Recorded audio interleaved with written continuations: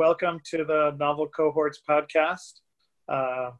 Today we have Omer Saka, and Omer and I worked together back when I was at Deloitte, and he's a partner at PwC. He's an expert in health economics and real-world evidence in general.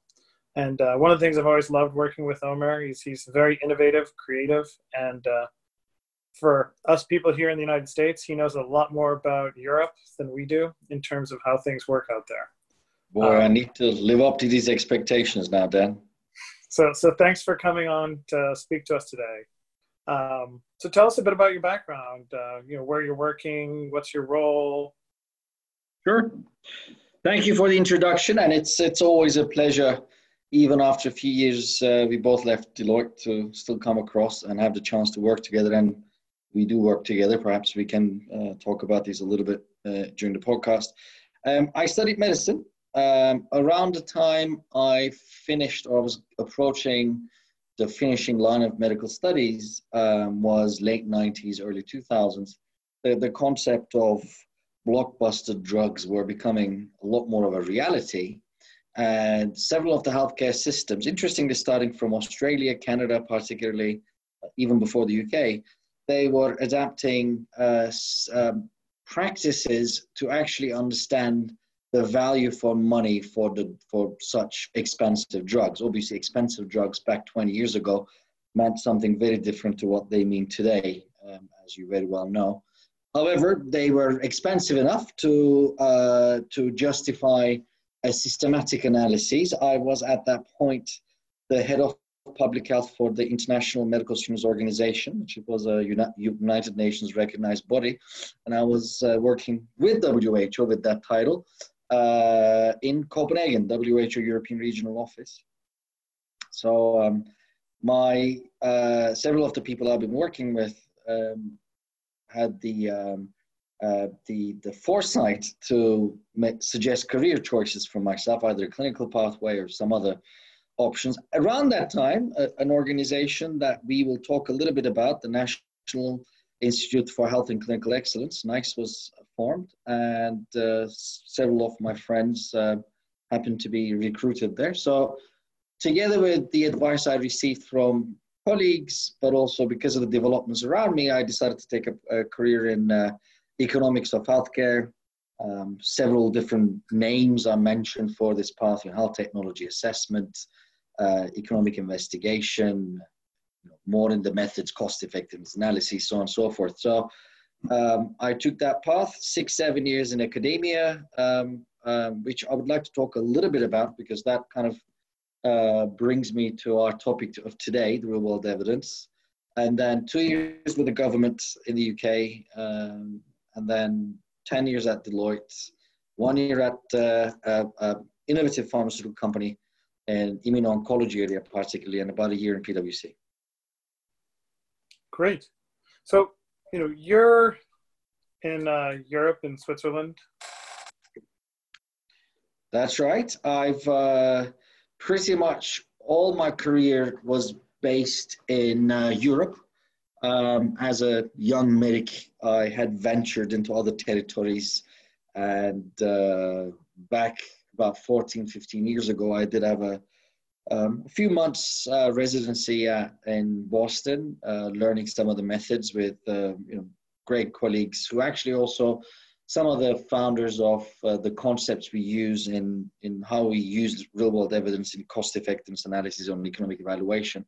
But yes, most of my life, definitely all of my professional life is spent in Europe, in the bigger European countries, mainly UK, Belgium, economy-wise, more affluent ones, you could say, I guess. Now I'm in Switzerland. I lived in Copenhagen for a while.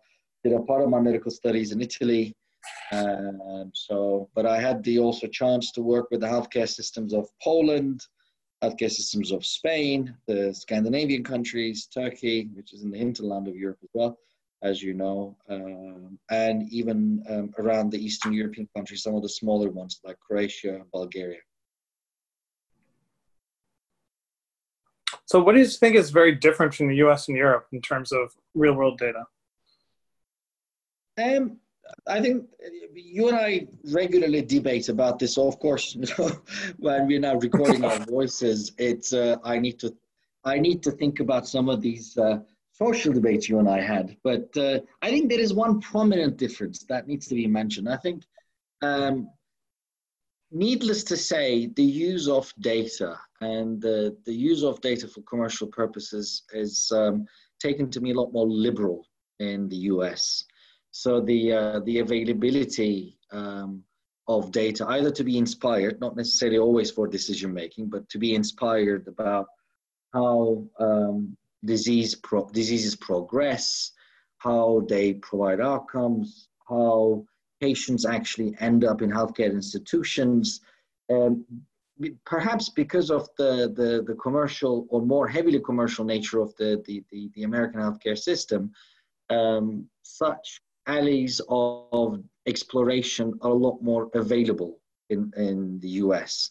Now, of course, on top of this, like everybody knows, there's the regulatory hurdles that were established a couple of years ago, particularly for Europe, with the GPRD regulation that has led to several lines of debate on whether or not in Europe you're deploying real-world evidence sufficiently, or whether we're creating too many regulatory hurdles. I don't agree with those, but we're not going to discuss that. I think one of the major differences, on the other hand, is that Europe essentially takes a lot more of an organized approach, methodological approach in building consensus, in understanding or averting risks around the use of real-world evidence prior to actually setting off and deploying the data so liberally. Now, having said that, if you allow me, I will just go back very briefly to about 6 years I spent in academia with my colleagues, some of the top professors in the area of health economics and in cerebrovascular medicine.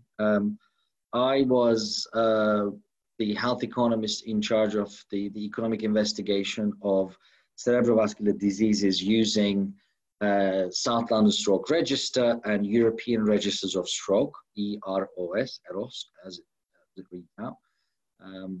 We did not call this real world evidence back then. This is taking us back 14, 15, 16 odd years. We refer to this as data. And the reason why I'm giving this example is this data set has been and is still is hugely used.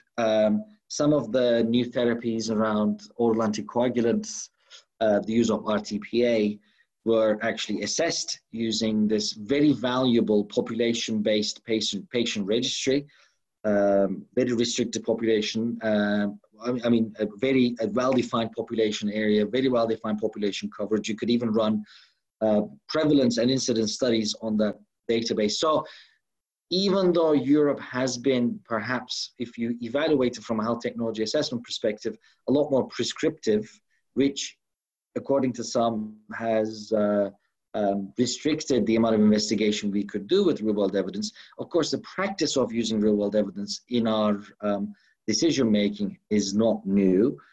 This particular example, the use of South London Stroke Registry, actually led to the whole assessment of provision of cerebrovascular disease services all across England back in 2005, which led to a huge amount of policy changes. One of the most influential secretaries of health, Lord Darzi, was at the helm of this whole movement. And in a revision of evaluation of cerebrovascular disease services across the UK in 2010, again, real-world evidence led the way to understand and to devise the successes of that policy and to further the impact of national cerebrovascular policy, national stroke policy on patients' lives. So there are several examples like these in Europe, but I think when it comes to HTA, which we may talk about a little bit more, I think we are a bit more prescriptive in Europe. So in Europe, I think Germany is the biggest market. Is that right? That's right. What's happening nowadays in Germany? So, I mean, I think none of the HTA agencies could really stand against the wave of the penetration of real-world evidence in our in our assessment of new technologies, in our assessment of patient pathways.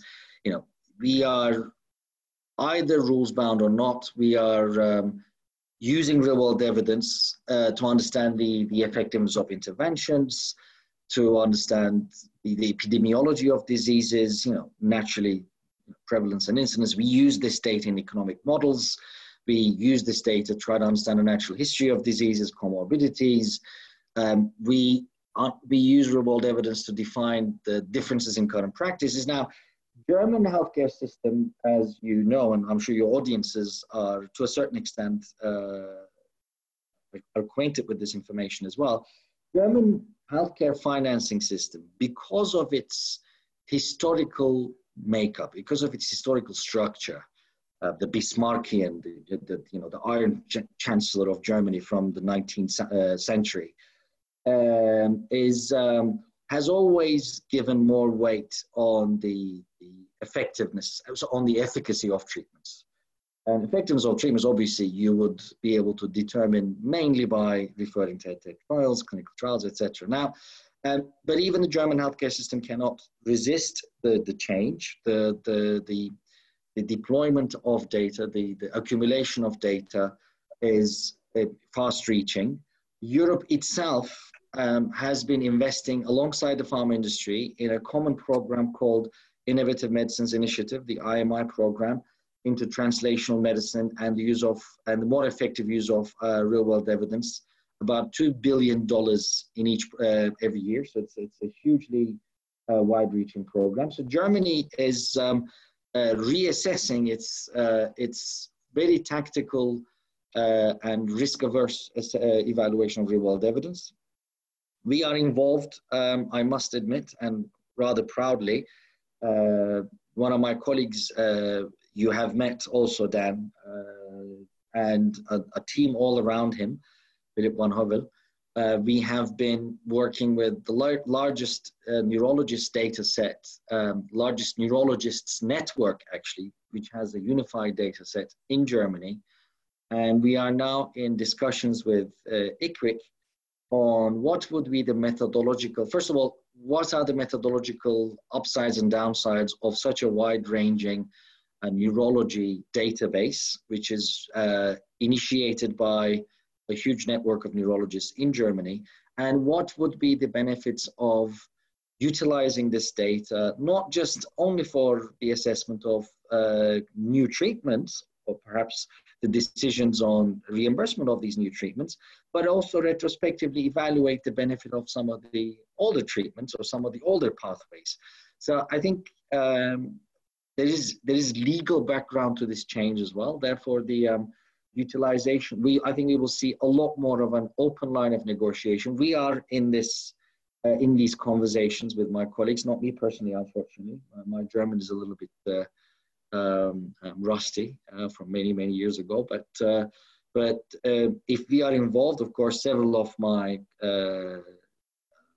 contemporary health economist colleagues, they're all involved in building such databases and deploying them for the benefit of patients. Awesome.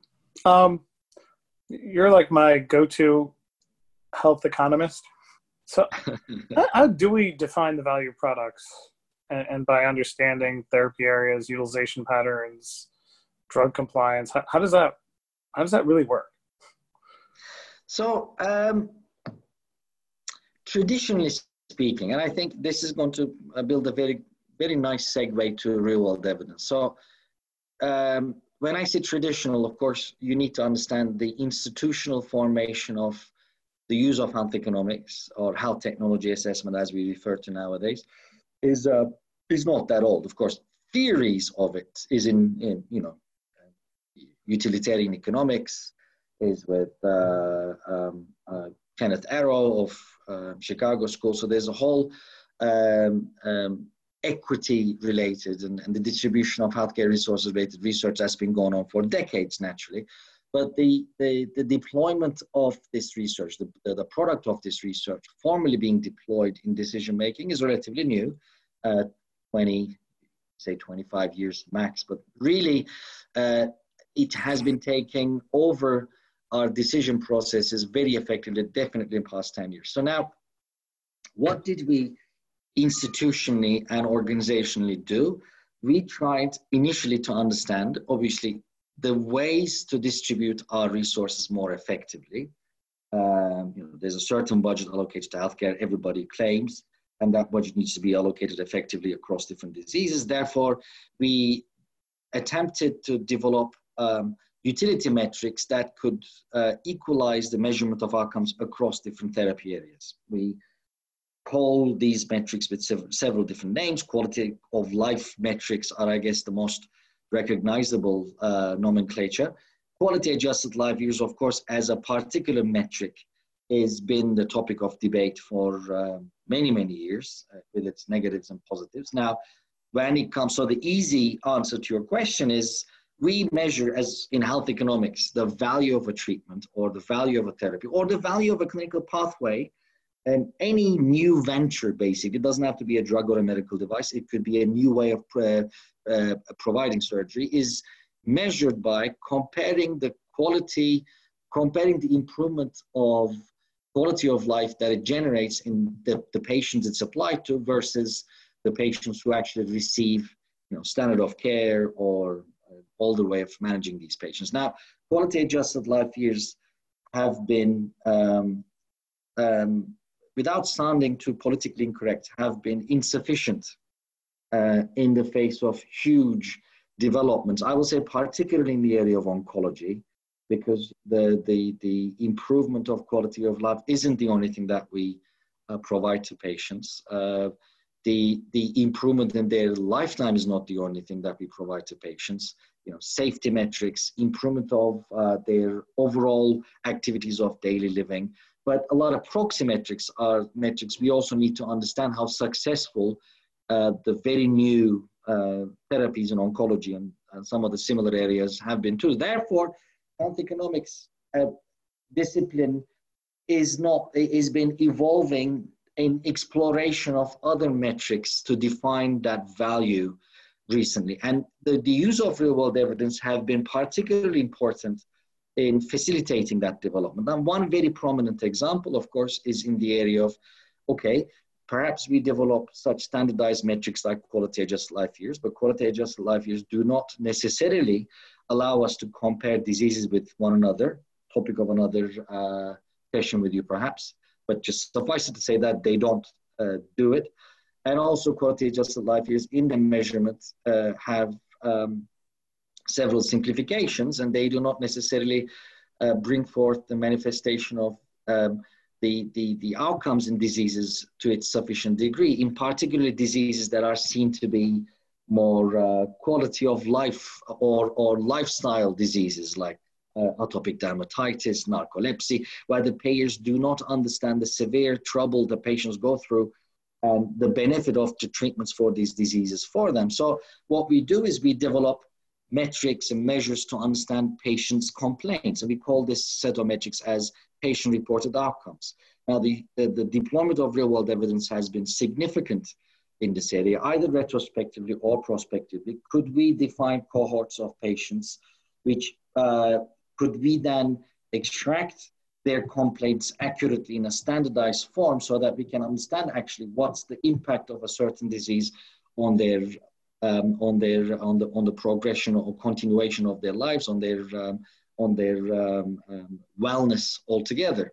Now, from these type of metrics, we of course expand to a much wider use of real-world evidence, particularly again in measuring the resource consumption of patients when they're actually receiving new therapies in a hospital setting or a clinical setting or even at their own home, because clinical trials, of course, are restrictive. They are very prescriptive in how they measure and how they even allocate resources to patients. There are very stringent rules on how a patient should see a physician, how many times their test should be done, versus, etc. Whereas with real-world evidence on the economy side, we would be able to understand the value of either the increase in expenditure of on a patient who's receiving a new therapy, or perhaps the savings that could be achieved as the condition of the patient improves, as the patient manages to go back to work more regularly, as the patient achieves the activities of daily living with more success. So, these kinds of, and the pressure on the healthcare systems, not just the German healthcare system, but the UK healthcare system too, is recognizing the fact that, first of all, clinical trials do not provide sufficient data from that perspective. Second of all, it's unavoidable that we're going to need to follow these patients' progression in order to ascertain the value that we had measured with efficacy. And it's not a question of whether real-world evidence should be deployed or could be deployed.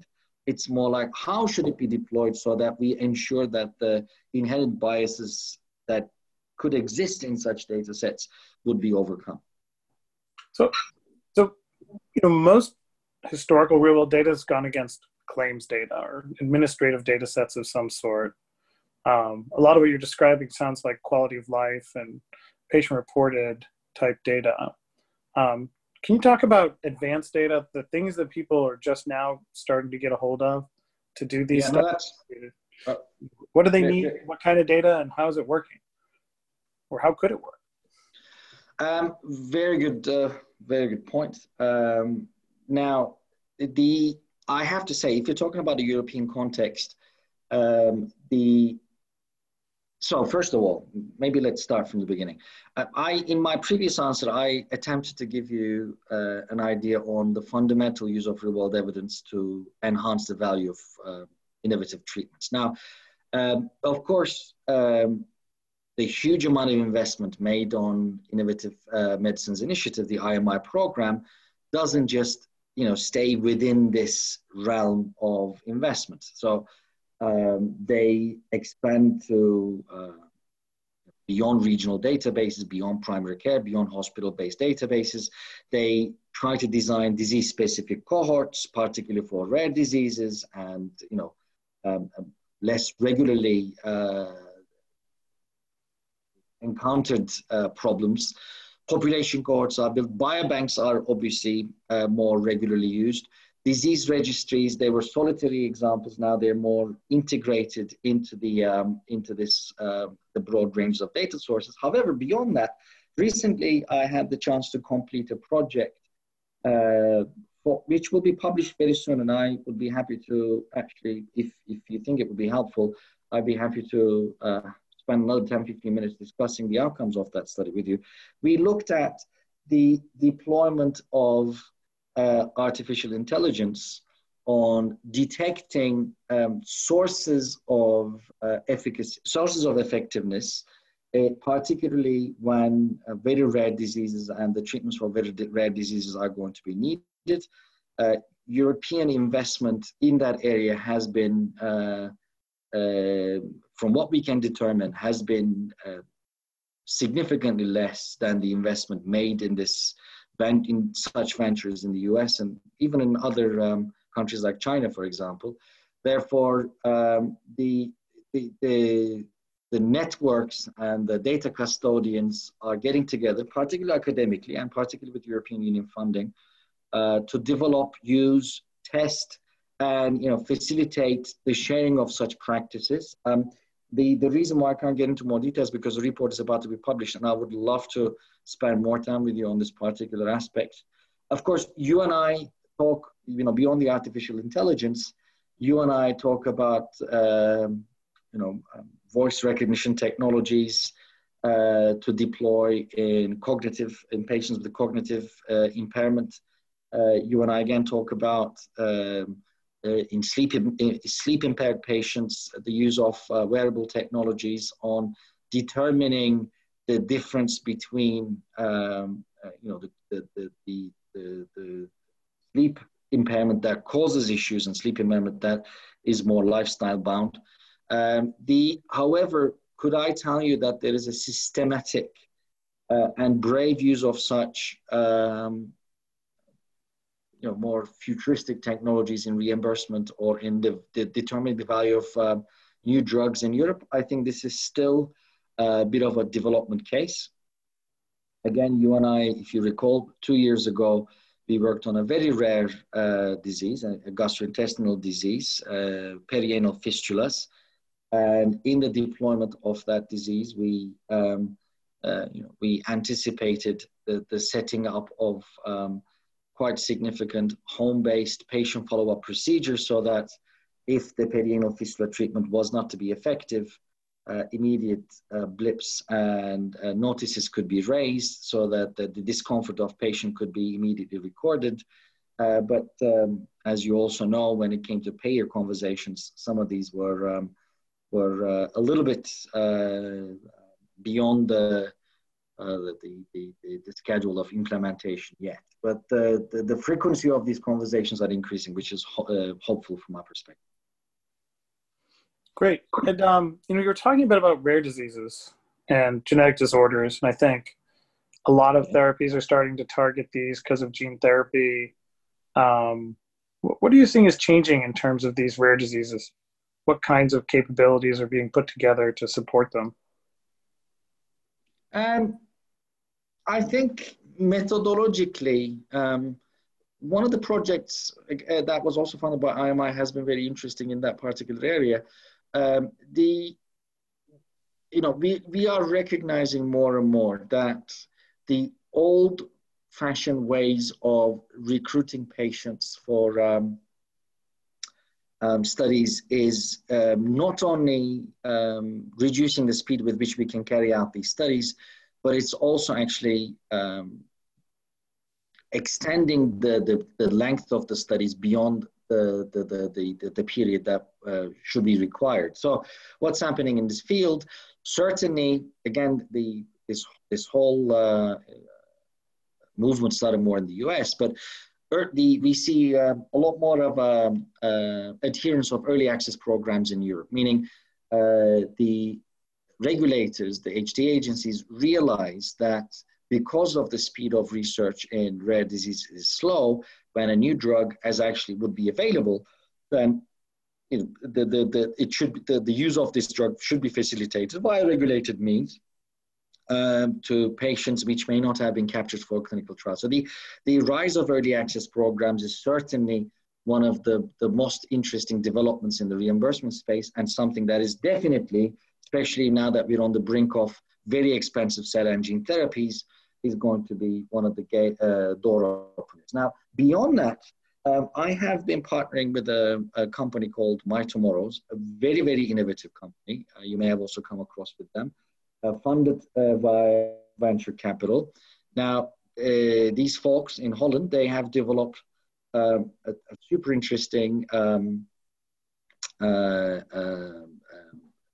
decision pathways to define patients with rare diseases from the way that they would be seeking information on the internet, because some of the times the patients suffering from rare disorders, they don't even come across with the right physicians for their problems to be diagnosed accurately, so they don't go to the specialized agencies. But now, with the deployment of technology within the realm of GDPR, obviously, we can recognize these patients. We can provide them options to join clinical trials, or if that doesn't work, we could rapidly enroll them in some of these early access programs.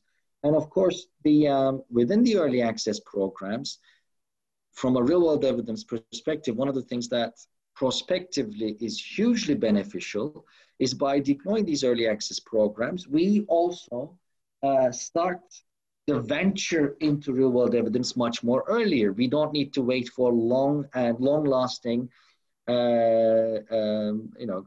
arduous and complicated negotiation processes on what the price level should be, what should be the net price, what should be the list price, what would be the impact of listing a price in England for reference pricing in other countries, so on and so forth. So the fact that the payers recognize the rise of therapies, the speed with which these therapies are actually going through clinical trials, and the need to deploy these therapies rapidly with patients is also helping the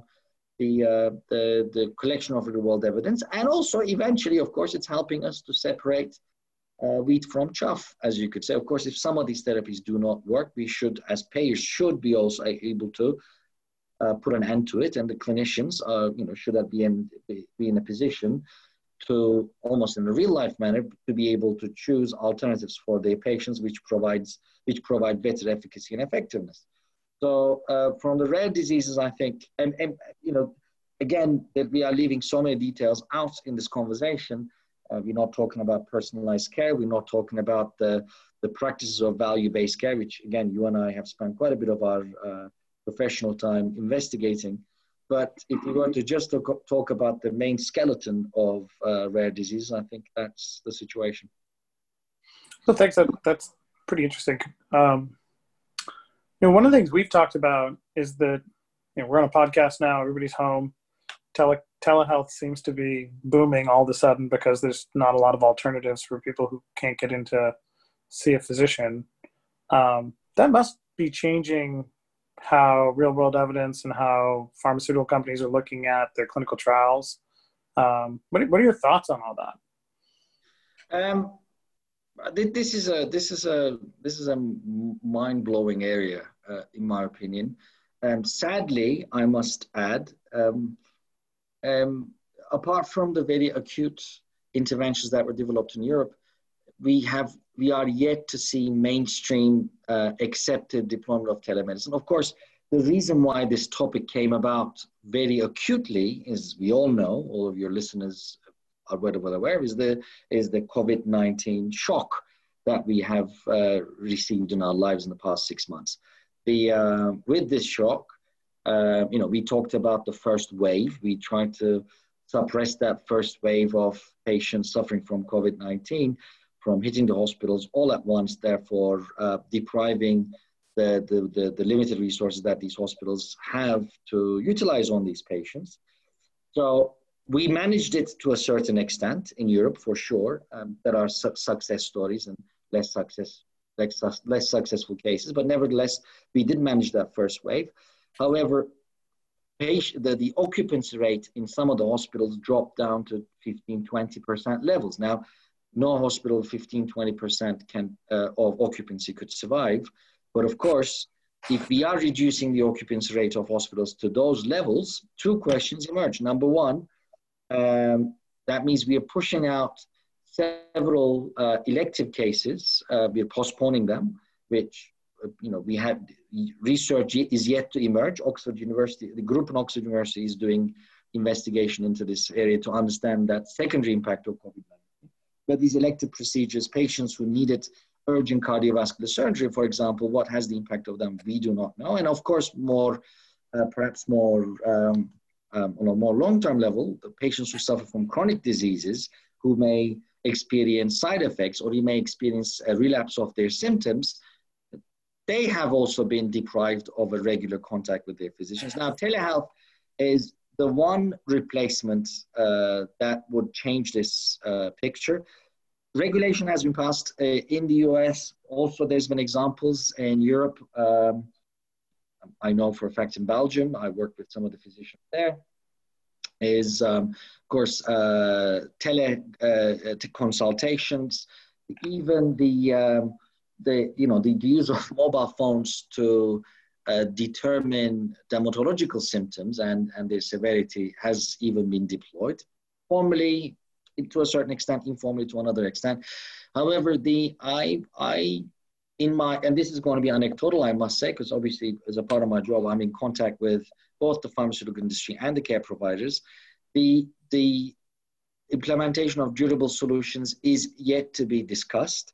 I don't think the industry has fully grasped the potential that telemedicine provides to them.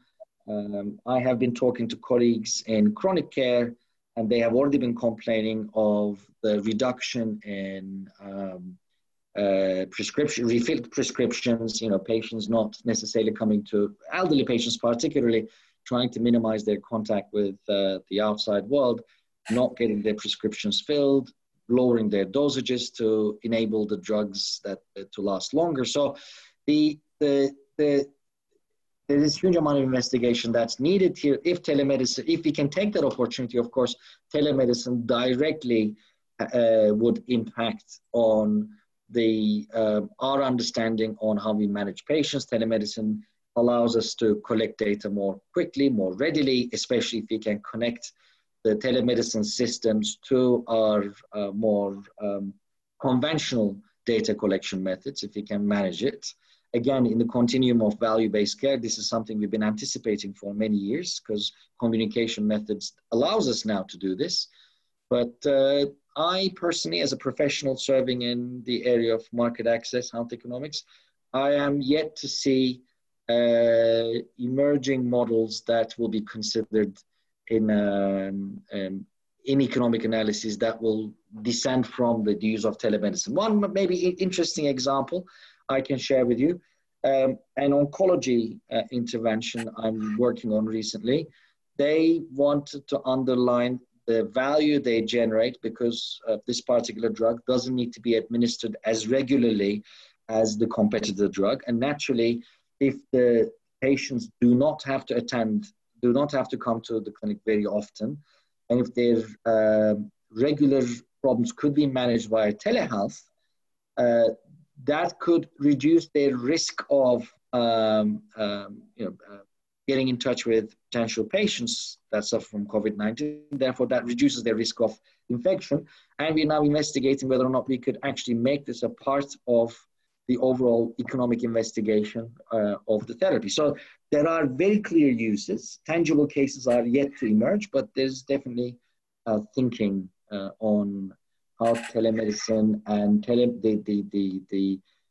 the enablement it will create will make its way to value assessment of new therapies. I mean, I think my hope in all of the telehealth is that there's always this lowest, less rich data you get when you start with claims data. Then you maybe go up to EHR data where someone's actually entering what clinically was evaluated by the physician. Then you get to physician notes where that's what the physician wrote down in great narrative form, off you cut and paste. But if we start getting to real telemedicine and there's a way to extract the full richness of the encounter with video, with audio, with the full text of what the patient actually said and the clinician actually said to them, it might not first be specifically useful in health economics, but I have to imagine it'll answer a lot of the questions we often hear about, well, I just don't know where the real impact is on quality of life. We don't have that data. It's not stored in any record. So I think I'm hopeful that the ethics gets worked out so that that rich information can be used in a way that's productive to help patients and productive to help build better products. But who knows? I think it's going to be complicated because, tapping into people's conversations may be really hard. In defense of the payers landscape, I would like to say one thing here. In my several conversations with colleagues in the industry, what I tried to underline was, telemedicine is not a technology. It's not just a computer. It's not just being able to talk to your physician. Telemedicine is, transferring data between physicians, transferring data between institutions. Telemedicine is being able to readily evaluate, blood test results. It's being able to understand the complaints of patients readily. So basically, telemedicine is anything that speeds up the interaction between the patient and the care provider. Now, I have to say for my colleagues in the industry, the weight is a little bit on their shoulders to, first of all, they have obviously huge amounts of information on the therapy areas that they work with. They do understand patient pathways. They do understand the shortcomings on the patient pathways, sometimes because of the efficacy effectiveness, but mostly because the healthcare systems are not geared up to deliver the best result for each patient and each patient's problem. Therefore, I think the burden is a little bit with the industry to define the clusters of health technology that could be deployed on the patient pathway, the potential ethical problems that can emerge, data biases, but beyond data biases, some obviously informal practices that could also formulate around these practices, the risky behavior that could be instigated, and present pilot-based suggestions to the payers. I think payers are willing to evaluate these options. but I believe that they are not receiving sufficient number of tangible suggestions that are being presented to them. I think the industry has a bit more of a homework to do here. Yeah, well, things may have gotten a bit kick forward, but it still take a while. You know, we know the direction I think it's headed. The direction is headed, yes. So, you know, thanks a lot for taking the time with us. You know, maybe the last question I'd maybe end with you is sort of, what are your thoughts on the big picture? You know, like where do you think advanced real world data, advanced real world evidence will have the big impact in the future? Why are you in this game trying to make this work? I mean, frankly speaking, I think we still, I think the main problem is value-based care. I think the main problem is it's not the value of a pill tied to a quality-adjusted life here, or it's not the value of infusion for a cancer patient, but it's the value that we built within the healthcare system to you know, lessen the pain of patients. I think for me the biggest picture is, and also maybe the most difficult aspect of change is in the more established medical practices. I think the answer is ventures like ICHOM, initiated by monitors Michael Porter, as you know, trying to determine metrics of value, not just related to a drug, not just related to a treatment modality, but related to the healthcare system, being able to understand readily and rapidly what are the main reasons why patients fall out of the healthcare system, or they are not complying with their treatments, or they're not getting the effectiveness nowhere near as close to the efficacy results that the trials publish. The value-based care can only be actualized, and that's the big game for me, if we you know, stop talking about innovation in the sense that a new drug could generate for a patient, but start talking about what are the gaps in care provision across the framework. And I think when the necessary set of contractual agreements are made, that the stakeholders, you know, take responsibility in all of the continuum of care. I think that's the biggest problem. You and I think our friendship depends on to a certain extent our intellectual endeavors, but also this particular passion that I know you also share on converting healthcare systems into one entity rather than hospitals here, clinics here, patients here, physicians here, drugs here, type of a venture. I mean, we could talk for hours about this. There's book chapters I've written about this, which I'd be more than happy to share with any of your audiences who'd be interested. But I think the focus should be on the methodological aspects of value-based care and how new bits actually improve on our understanding of value-based care. Great. I think that's a good place to leave it off. You know, it all boils down to truly delivering full value. So thanks so much, Omar. Thank you for creating the audience and creating the platform for such conversations.